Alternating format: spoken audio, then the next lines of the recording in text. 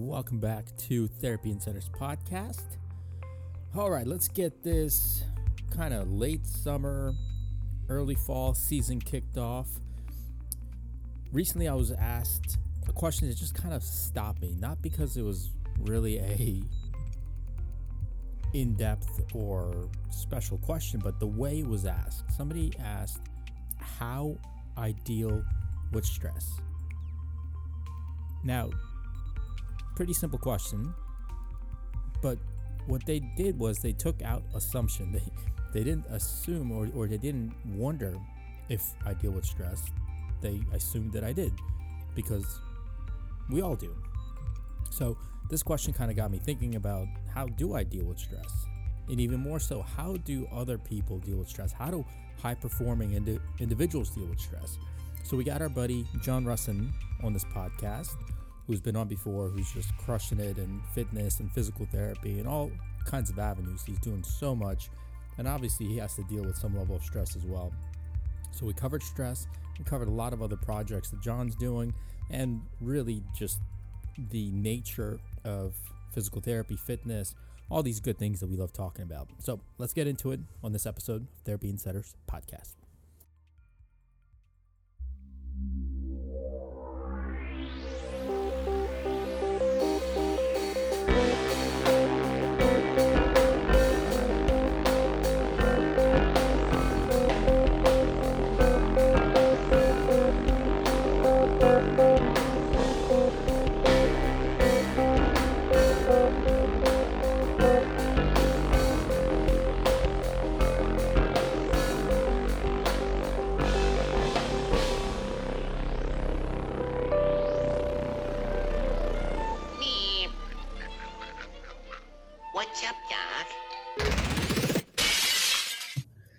What's up? Welcome back to Therapy Insiders podcast. Dr. Gene Shirakarabad here with Dr. Rusin Religioso and Dr. John Rusin. John, I'd say you're a guest, but like at this point, we've talked so many times and we've done so many collaborations. You're almost like a guest host at this point, man. No, I appreciate being back on. I think this is my third appearance on Therapy Insiders, but Gene, I feel like I'm talking to you every other week and putting some big things through on the idea board. So I'm happy to be back on and talking some shop officially. Awesome, man. Always a pleasure to have you. Urs, how about you, man? How you doing? I'm doing great, Gene. Getting ready to release a new product next week. Can't say what, but I want to talk to John about it later. You're gonna tease it like that, and can we have at least like another hint throughout the episode? Do like a middle episode hint, and then at the end, just like a big teaser. Sure. Yeah, absolutely. Just remind me. See, this is what I was talking about last week when I was listening to your guys' episode. I was like, Rusin is always on the verge of innovating something that I didn't even know could exist. And then he's like, oh no, I'm not innovating. I'm just doing things in a more systemized way. And then I don't know if I'm innovating. Like this is no innovation. If the innovation is bringing a good product at a better value to the masses, then I guess that's innovation. I agree. The Edge pain science tool. I am about to release a course like that, the recovery system, modern patient education, but that's not, that's Dr. Andrew Rothschild's another UpDoc guy. Mm-hmm. So. Awesome. Otherwise, aside from that, we had a couple week period here since our last podcast. We had Memorial Day, holidays, a lot of stuff going on. So we can kind of catch up from that. Personally, I don't know if you guys saw the news in our town in Ellicott City. We had another crazy flood, which wiped down the historic downtown area of the town. So two years ago, I'll give you the quick rundown here. 2 years ago, we were going to put the original recharge in that downtown area. So we had an LOI or letter of intent on a building there a week before the first flood happened. Like the first flood, they called it a quote unquote 1 in 1,000 year flood. So literally wiped the town out, not metaphorically or symbolically speaking here, literally took out the town. So we obviously moved away from that, still worked with the leasing company, moved to where we are now, Recharge. And then last week, another flood worse than the one 2 years ago, wiped the town out again. And this is mom and pop shops. You know, this is a downtown historic town. any main street town, probably in your cities, you have similar stuff. It's just really awesome walking towns. You go with families, and it's hardworking people in small business. And to me, like that's just a slap in the face for perspective, right? Like it helps you understand like the stuff that we're doing and us having digital kind of arms of our businesses, which is great. You know, our biggest concern is Wi-Fi going down some days. But like that would be an emergency. It is a big problem, but like something like this where it's your well-being, your family's well-being, your lifeline gets wiped out. I mean, to look at that, it's just like it's heartbreaking, you know. So it's tough. So that forced me to really kind of look at things. Life, I feel like forces you to have perspective changes once in a while, and you really should do that. I don't know about you guys. Do you have like perspective moments like that, John? How about you? Yeah, anything like that. I feel like we all live in this little bubble, especially in our industries. We're around great people all the time. We're around usually flourishing businesses, flourishing professionals. And when real life hits you in the face, it's definitely a humbling experience to actually take what you have at your disposal for granted. Going home to your families, going home to your house, having your offices and your gyms and all that stuff running still. It's definitely a step back moment. But I've been lucky last couple of years. I haven't had anything like that happen to our family or our environment. So man, I feel for you. Yeah, it's so hard. What about yours? Nothing environmentally, definitely not. But I've known people in the past couple of years who've just lost people to cancer, or they've come down with something serious, or a child has come down with something serious, and our community kind of rallies together, and that always definitely hits home. But I think Perry Nicholson said it on TI podcast when he was on. It just sometimes it helps to have the universe kick your ass to get you in gear. You know, I've even had a couple of health issues prevented me from like exercising and working out, and nothing helps you, I think, relate to a patient. Because I think if you're like healthy and you're fit and everything's going right for you, and this patient just keeps on talking to you about their problems, it's hard to empathize. You know, they say you can learn empathy, and I'm not necessarily sure how that's done. But I think it's hard to empathize unless you've had some sort of health issue. And I think it's important. It's easy for me now that I'm getting older to have more health issues, but it does help me empathize with people who otherwise are not as healthy. Yeah, I think that's a great point. Both of you guys made great points. For me, it almost has to be forced empathy, not in terms of fake empathy. It's not, I think fake empathy is almost sympathy, and most people don't want sympathy because they see through that. But I'm finding myself almost forcing myself to say, no, don't disconnect. Don't kind of go through the motions, actually connect, experience that, see what that feels like, because knowing full well that it's not going to be great. It especially the longer you're in our industries, like you said, John, the longer you're working with people and the longer you're dealing with people that are injured, that are in pain, that have issues, that are coming from a place of broken, not literally, but in a place of needing to be built up. When you're constantly dealing with that, you kind of have to almost in a way detach yourself to some extent and not always be in that, and not always empathize, not always take it home with you. But if you do that too much, you run the danger of going the other way, and you lose out kind of on the little wins and the joy of helping people through that and being with people. And one of the greatest things of our profession is working with people. So if you make that a negative by always dealing in the emotion of it, becomes really tough. And then on top of it, when life does happen, like it's another layer that I feel like unless you prepare yourself and you're constantly floating through this kind of middle of experiencing the lows and the highs, I feel like it can be overwhelming sometimes. I think definitely in our profession too, we're just so used to putting out fires on a daily basis.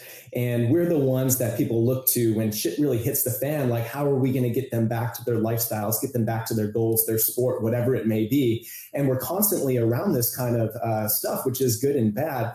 But for me personally, I sometimes forget to celebrate the big victories because, again, they're not as prevalent as the people that are truly struggling from the bottom and building them back up. So we maybe see 10 of those people a day. We might only see one victory every couple of weeks that is like truly like a marked difference where they've really achieved something that they never thought they would achieve. But sometimes we need to step back as professionals and just remember to celebrate those moments and actually enjoy those moments, because they're not going to be on a daily basis like the other stuff is. But that's what fuels us. That's what continues to fuel our passions to be in a service profession. It should, at least, right? I think that separates the people that actually want to do it versus the ones that are trying to sell something constantly. And you know those people, right? After a while, you can see exactly who they are. This kind of leads me into a question that I was asked a couple of weeks ago that was very surprising for me, because it's not a surprising question, but it surprised me. Somebody asked me, how do I deal with stress?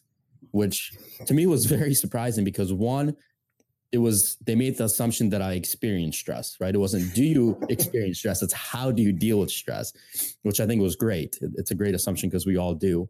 But the other piece of it, the question that we usually hear is about burnout, is when people go beyond the point of stress, when it becomes overwhelming. So this was like almost a preemptive, right? That proactive question of how do you deal with it? And it was really interesting to me, because I feel like I started to think back. I'm like, have I actually ever been asked, of all the questions that I get asked daily, how do you deal with stress? To me, was just an excellent question. So I'll throw it out to you guys, Rusin, start it off. How do you deal with stress?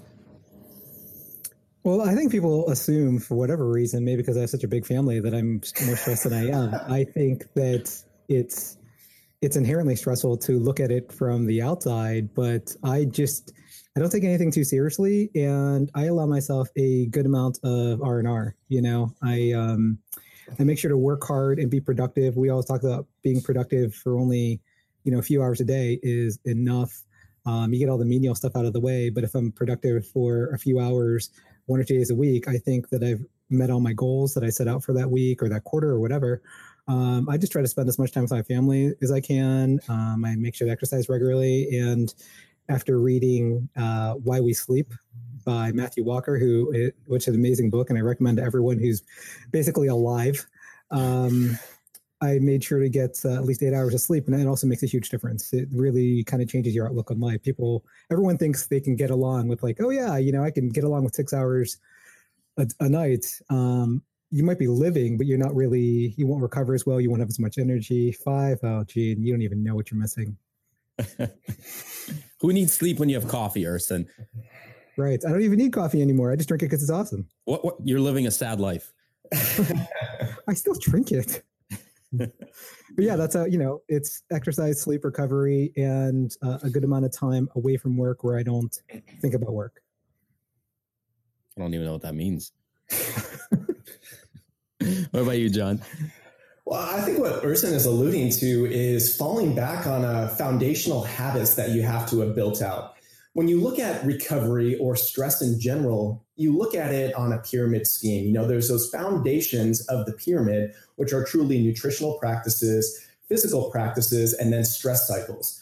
Of those things, you really don't have control over stress. You can your kid could fall out of a tree, break their leg, or you could have a fight with your wife. You might have control of that latter. But there's certain things that you have to be able to fall back on, because stress is not unifaceted, it's multifaceted. So if you have things to fall back on, like Rusin said, you're getting the requisite amount of sleep, your nutrition is dialed in, your hydration levels, your relative daily habits that you can fall back on that can bring down that sympathetic response. Then when you're hit with that spike, you can really negate it pretty quickly if you can fall back on, again, the daily habits. But where people fall into trouble is that they're running on the red all the time. They're redlining their system. And then the tiny little drop into stress is the thing that puts them over, blows out their engine, and then they're done for weeks, if not months, and they turn into this burnout, whether it's professionally, whether it's physically, emotionally, mentally. And that's something that's really hard to come back from. So really just building out the foundation of that pyramid, which isn't float tank. It's not massages every week. It's not going in and spending thousands of dollars on your recovery. It's doing just foundational things. It's having a practice, being able to go out and play with your kids and walk for 10 plus minutes a day. The simplest things are the things that really compound over time and protect you from that huge sympathetic stress mechanism. It's not 30 minutes of foam rolling. It might be, a global foam rolling technique. It's a nice parasympathetic technique if you can actually use it in a systemized way. And that can be a great way to reduce stress response. Yeah, absolutely.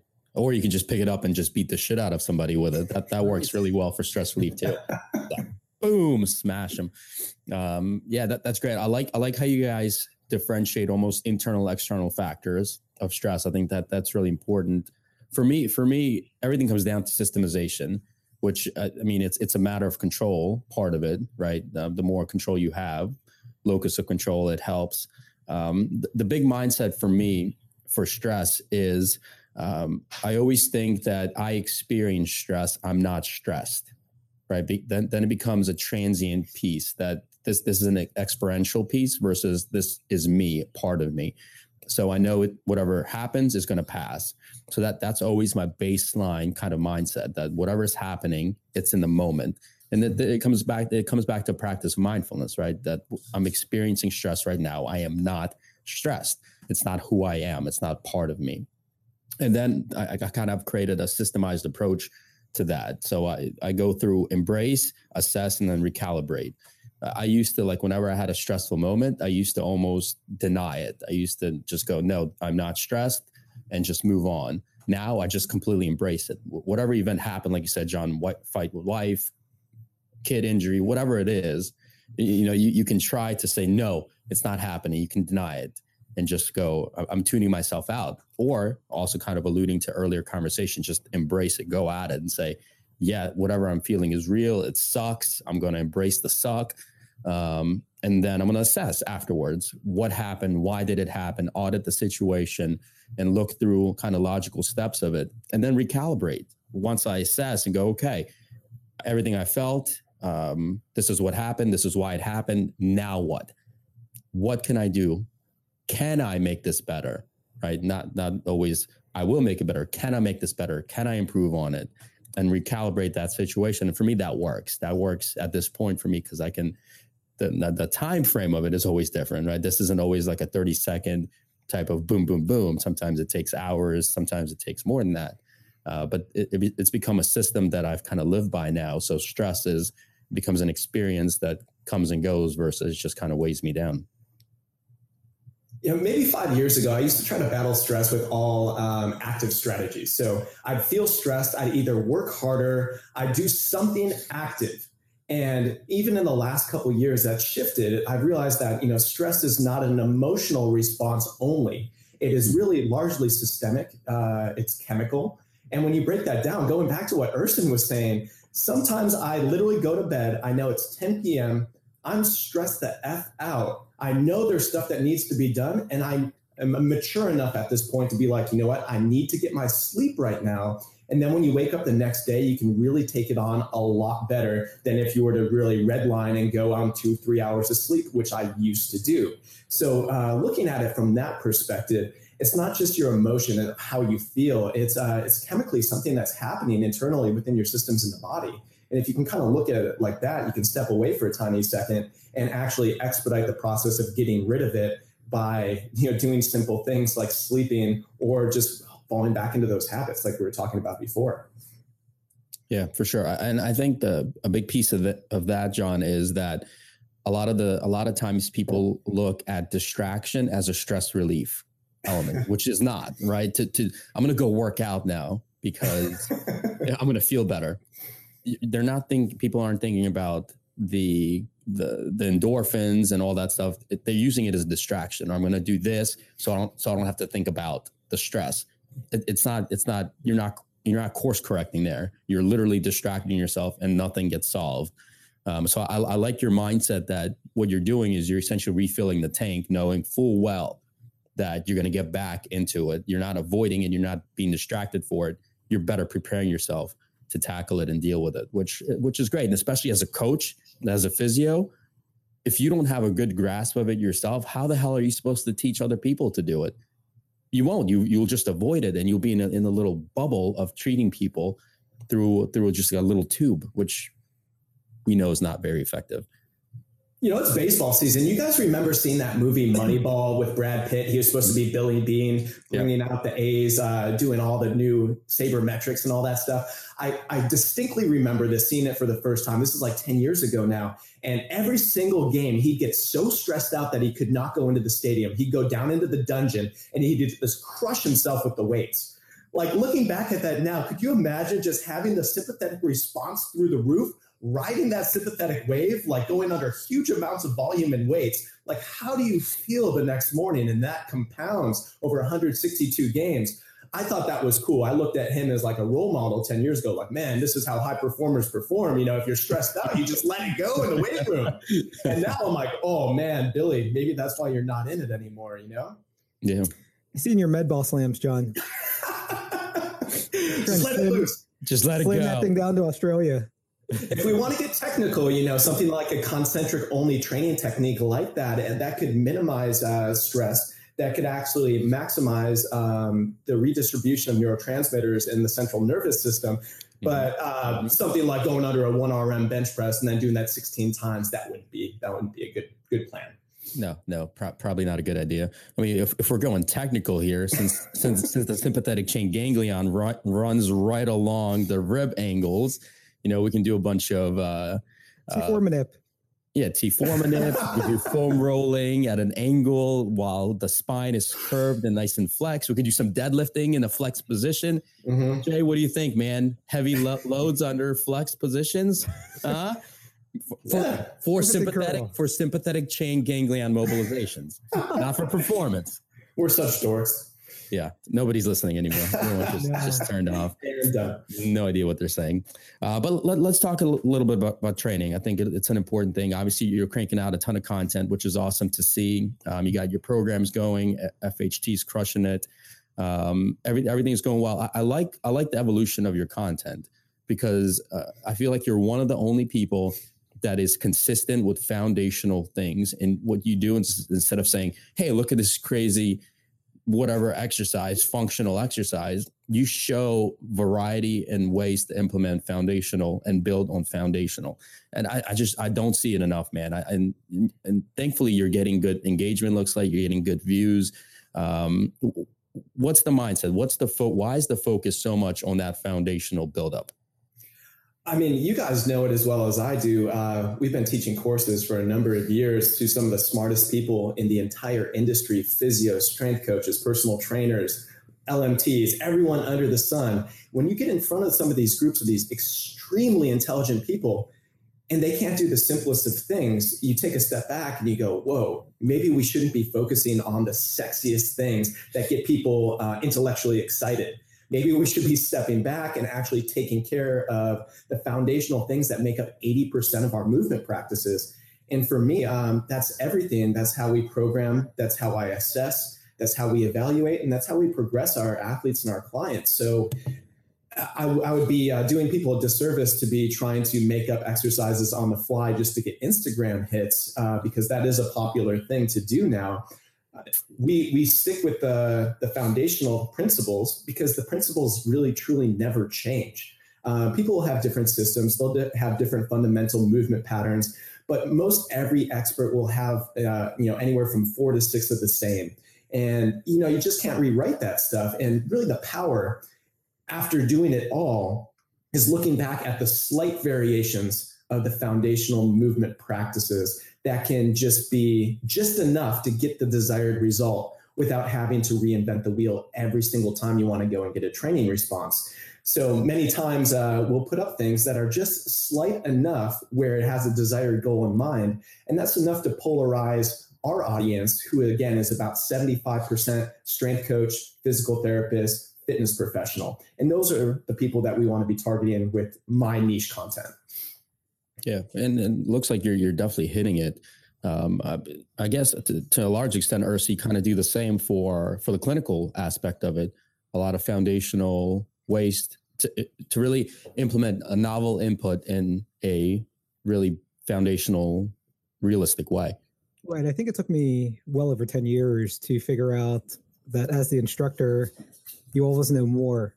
And you assume that your audience has this base knowledge that they should know with whatever their profession is. And many of them are just going on the same 10 things that work for them, you know? Yeah. And those 10 things might be very, very different than your 10 things.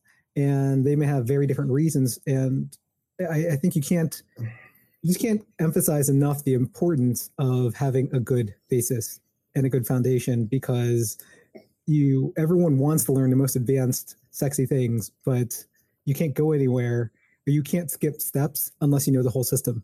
Mm-hmm. And you have to go back to the basics to even learn the system. So yeah, I make everything as systematic as possible, because people want to be told, the majority of people want to be told exactly what to do. Very few people are kind of free thinkers. Most of them are, I guess, I don't want to call them sheep, but I mean, most people just need a program, and they can't have a program without the basics.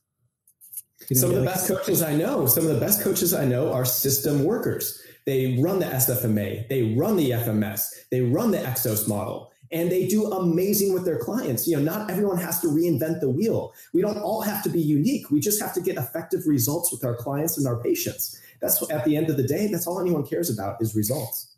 I don't think people realize also that the basics are very effective in themselves. You don't need advanced techniques to get great outcomes. No. And they're challenging. The basics are not easy, which I think is why, John, to your point, even the top of the top are losing them. They're losing track of the foundation that built everything that they might have known at some point, but they're not sexy. They're not exciting. They take a lot of time and consistency and purpose. You have to be purposeful with the basics. You have to be purposeful with the foundational things, where not everything needs that, and you lose track of it. We all do. The more mastery you get, the more focused you get, the further away you move from that kind of foundation piece. But you have to keep coming back to it. Otherwise, you lose track of it, and it comes back. I think we talked about this, Rusin, on the first or second one of these, the difference between width to depth of knowledge. Mm-hmm. There's so much width right now. There's so much skimming the surface that you want to keep up with the non-professionals almost, because they do such a better job at connecting with the mass audience, because the mass audience doesn't understand depth. They understand the surface of it. So somebody that watches your content and learns from you and regurgitates it in their words, they connect better with the audience than you do, because they don't understand the depth of it. So then they become the experts, and you're just like, you're going to harm more than you do good. And then that's how it just keeps going and going. It's a vicious cycle out there. I'm leaving social media. I'm done. I'm moving into the woods. I'm going to the Northwest. I'm going to find a nice little lot somewhere in the trees, guys. You can come visit me, my tree house. It's going to be all, it's going to, yeah.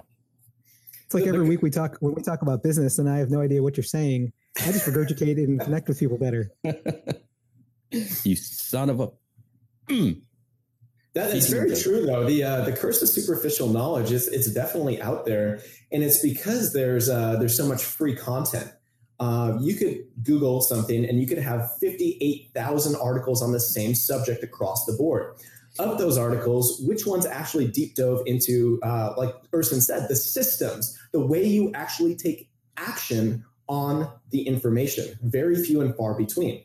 I'm guilty of this as well. I've written a lot of articles that have been published all over the place, and I have never once published an article that puts an entire training program together for somebody.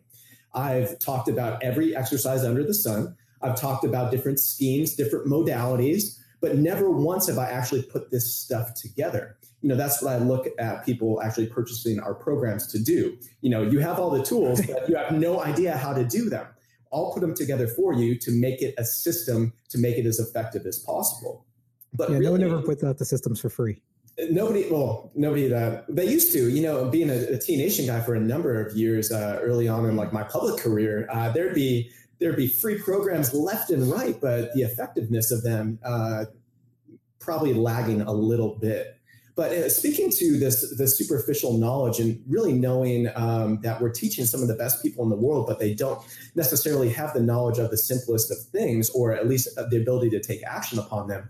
I had a coming to God moment in my seminar a couple months ago in Los Angeles. I had 3 people that I used to work with in my first job out in Southern California. We had the same mentors. We learned all the same systems. We grew up together as professionals. they came and actually attended my course.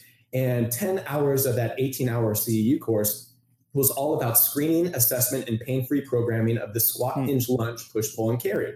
And after that course was done, which is very fundamental stuff, it's nothing sexy. This coach came up to me after, I've known him for 10 years, and he goes, John, that was the most effective way to present this information that I've ever seen. And I know very well that this guy's done every course. He's had every great mentor. He's had all of the systems under his belt. But he said the way that it was communicated, I can use this with my coaches now because it is simple, it is systematic, and it makes sense. And that was the biggest compliment that I've ever received after a seminar. And that spoke volumes to me because this guy was as smart as any guy that would ever attend our seminars. And if he was blown away by it, we were on the right track. But sometimes, it's hard to speak to a group because you have the ultra smart people and then you have the ultra savvy coaches. And you have to kind of go somewhere in between to feed all of them and make sure that they get what they need out of your course. Rusin, I'm sure you know this as well. Everyone's knowledge base is a little bit different, but being able to give somebody something that everybody could use, that's the name of the game when you get into continuing education or having systems that could work for people. Right. Yeah. Gene said it before, our main goal is to really change behavior. And what I really look to is if I'm teaching like 30 to 40 people, I'm really only probably going to change maybe 1 or 2 behavior completely. And then I want to give maybe 50 to 75% of them one thing they could use every day. Yeah. Because you're going to be teaching a lot of things, but if they take away one thing they could use daily, I think it's a useful course for them. I think one of the most unique things now, like with courses or just meeting people at this point, is meeting people who are more interested or genuinely interested in learning, get excited about learning versus wanting to be heard. Mm-hmm. I feel like now people are much more interested in being heard, whether right or wrong, than not, and learning something new and just having the curiosity and the constant need and desire to learn and implement and be better than regurgitate and put themselves out. And we all, the nature of the beast now, we all have to put things out for business, for growth, for awareness. We're attention merchants. That's what we are. That's what society is now.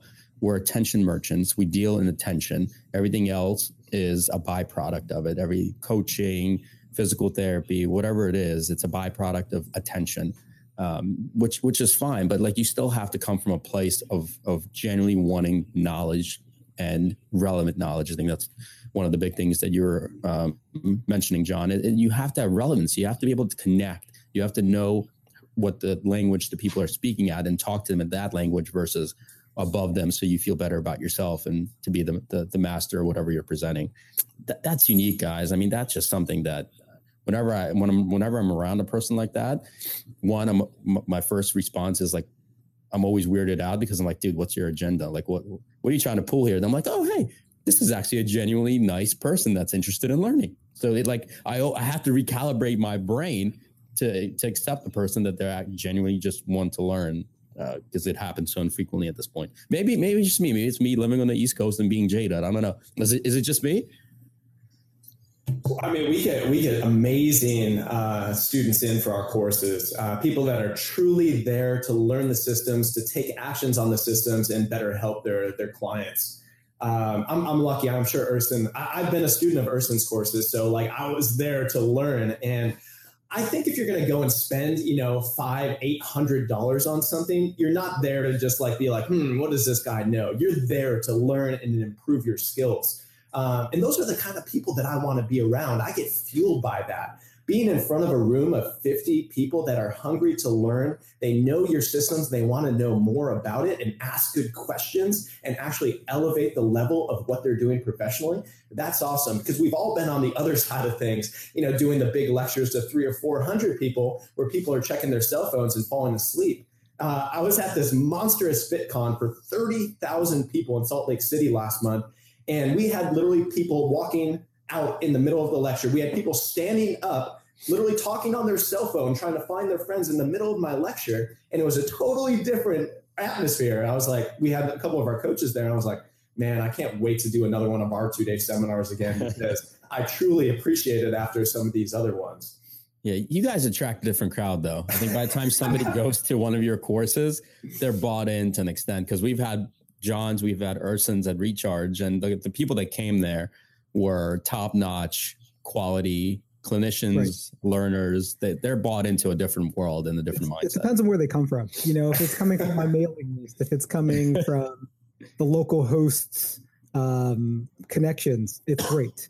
When I'm hosted maybe by like a hospital and there's 60 people there and only 2 of them have ever read my blog or anything, followed me on social media, it is a bit different. Yeah. Absolutely. Sometimes those courses surprise me, but more often than not, you know, you get things like, oh, the course is too basic or it's too advanced. Like you can't please everyone. No, you know? Right. And I don't try to please everyone, but absolutely, I think we have niche markets. And when you end up with our smaller courses hosted by hosts that we know and trust versus like just some random person contacting me and saying, I want to host you for my hospital, it's very, very different. Like I try to target all my audiences every time I have a course. You know, I do like geo-targeting. So those are the courses I look forward to. Yeah, for sure. We got a contract this year worldwide with Equinox. So I go out to 8 of their metropolitan regions throughout 2018.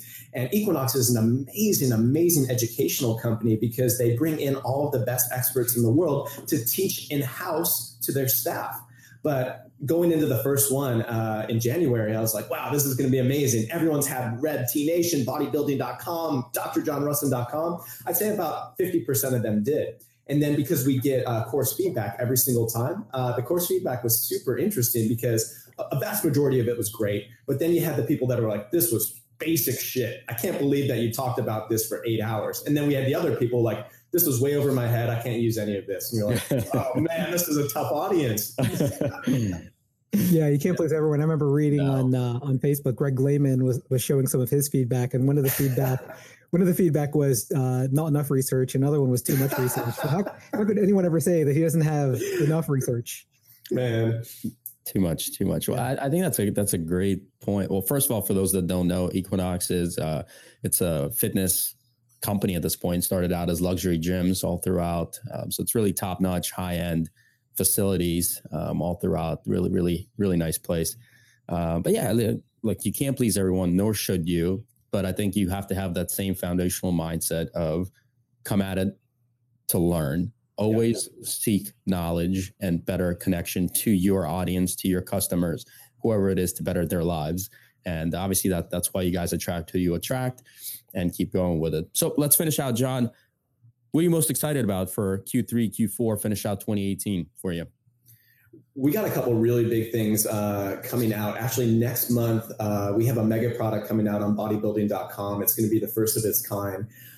It's going to be a way to effectively train around pain and not have to go back into rehab, not be able to not train at all, but how to keep on going intelligently, but clean up some weak links in the process. So that's called alcohol.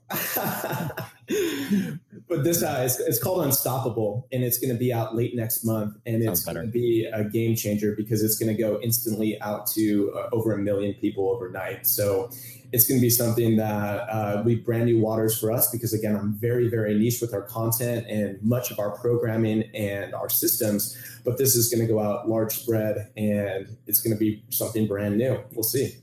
That's awesome, man. That's really exciting. Will you give us a sneak peek once it's out so we can send it out to some people? Check it out. Yeah, the coolest thing about it is that the price point to get in is so low. It's $8.99.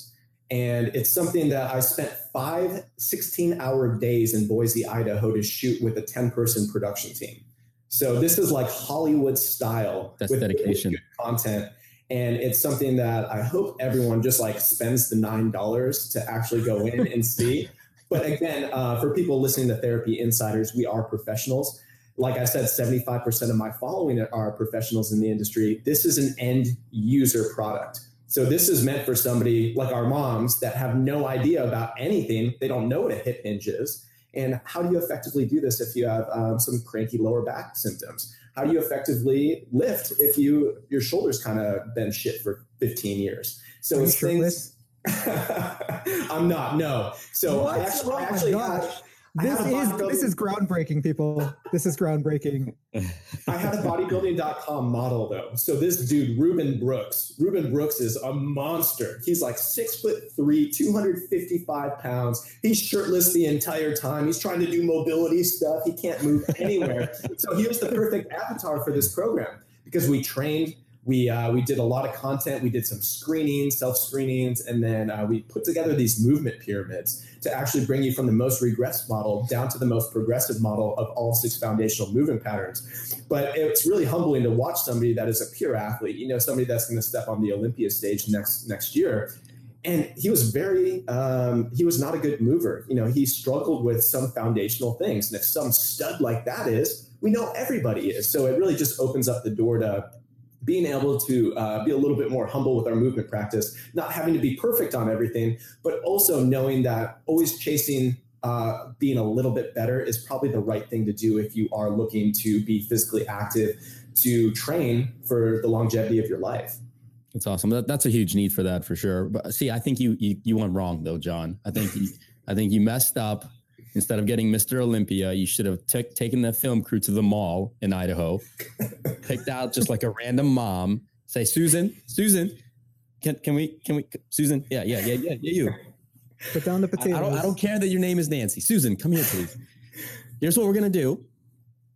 Are you in pain? Yes. And then just boom, taking her through just like a random stranger. It could have been Bob.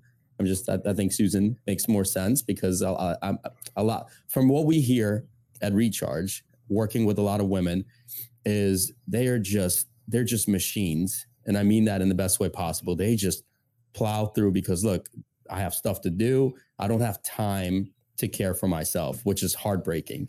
And once we show them some of these things that they can do, it's just like, boom, they are machines. They're just like crushing it here.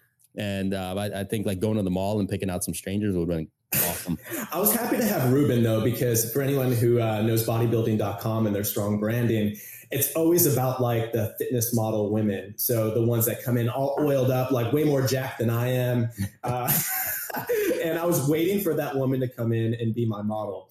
And I was just waiting for my wife to see the video for the first time and be like, nope. But then Ruben came, so it was all good. Fair enough. But next series is going to be Susan. Yeah, right. Got it. Real people doing real things in pain, I think is something that is also a big void right now. That'd be awesome to see. Yeah.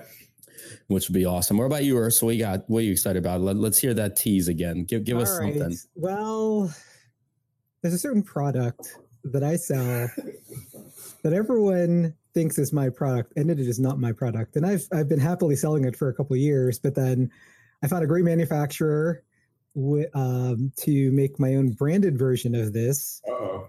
And I'm releasing that probably next week or the following week. Nice. You're finally going to release your own salsa? I am. Nice. Religioso Picante. That's such a cliffhanger. Now I'm just like sitting here, like twiddling my thumbs, waiting. Yeah, I'm looking through all like his catalog, his online catalog. A researcher who's validating my manufacturer's claims under color ultrasound that it does what it does. Can't wait to see your ultrasound heads, Rusin. They're going to be amazing. The Edge ultrasound. Ultrasound combo. Comes Dr. in Ego and Easton. 10 colors. 10 colors. Dr. Easton. Dr. Easton. Bringing back Ionto. Speaking of the wide versus depth, when someone published a guest post on Easton on my blog, man, it got more hits than any post I've ever written, ever. All my posts put together, combined, never got as many hits as this did in one day. That's the saddest thing I've heard today. I've heard a lot of sad things. I'll just teach him. Unbelievable. Awesome, guys. So for us, for UpDoc, we actually have an app coming out that's going to be beta. So it's for physical therapy businesses, eventually probably personal trainers, but it's an engagement platform for clinicians and their customers. It's going to be a game changer. I'm super excited about it. It's called Health Snaps. You can actually download it now and play around with it. It's like Snapchat / Instagram for the clinic, where you can share exercises, you can record patients doing it, you can have HIPAA compliant messaging. it's going to be amazing. And then eventually what it does, it takes away my biggest pet peeve in our industry, which is discharge. We are the only freaking industry that takes customers and says, you're not our customer anymore. Like Apple does not say you're discharged from being an Apple customer. Here's your iPhone. By the way, never buy shit from us again. Like nobody does that. It's delivering value. It's staying connected. It's having this engagement and relationship with the person, because you know that they have questions. They want to ask you things after care. But we were like, no, you're discharged because insurance won't pay for it. So this is going to be a way to keep that relationship going. So I'm super excited about it. Health Snap's going to be coming out soon. We got Unstoppable coming from John. We got Picante coming from Rusin in 2018. It's going to be a huge year, huge 2018 finish for everyone. Awesome. So if you don't follow John, which is probably not many of you that's going to be listening to this, but check out John, Dr. John Rusin on Instagram, on Facebook, drjohnrusin.com. I've had the link up while you were talking, John, in case you couldn't see it, but check that out as well if you're listening but haven't been viewing live. Awesome information, incredible. Aside from the paid content, which is going to be $8.95, just do it. But a ton of free content, John. Like you follow our model is provide value, give people stuff, let them see what you're about consistently, what you've been doing for years, which is awesome to see, man. So congrats on all the success, and I'm really excited for more from you. Appreciate it, man. Thank you. And that's it. If you've been enjoying this format, check us out on iTunes. Type in Therapy Insiders. Please leave us a review.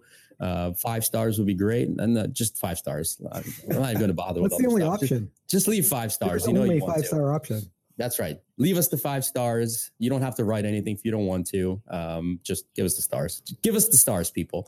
Check out updocmedia.com. Check out the Modern Manual Therapy site at Therapy Insiders, at the OMPT on the Twitters. If you're still into that, for God's sake, do not send us emails. Don't email us. Send emails. Email me. Don't hit me up on social media. Email me. When I say us, I mean me. Find us on Twitter. Find us on Facebook. Send us a message. More than happy to engage, answer questions. Usually do. If you have questions that you want us to hit on the podcast next week, leave a comment below if you're watching this live, or again, tweet us out. Thank you to Brandon Smith for a comment. Will W for saying hello, and Mandy Johnson throwing some truth that you didn't get to see because it's not a question, Mandy. It's a statement. This is about questions. All right. Thanks for tuning in. We'll catch you again next week on Therapy Insiders Live.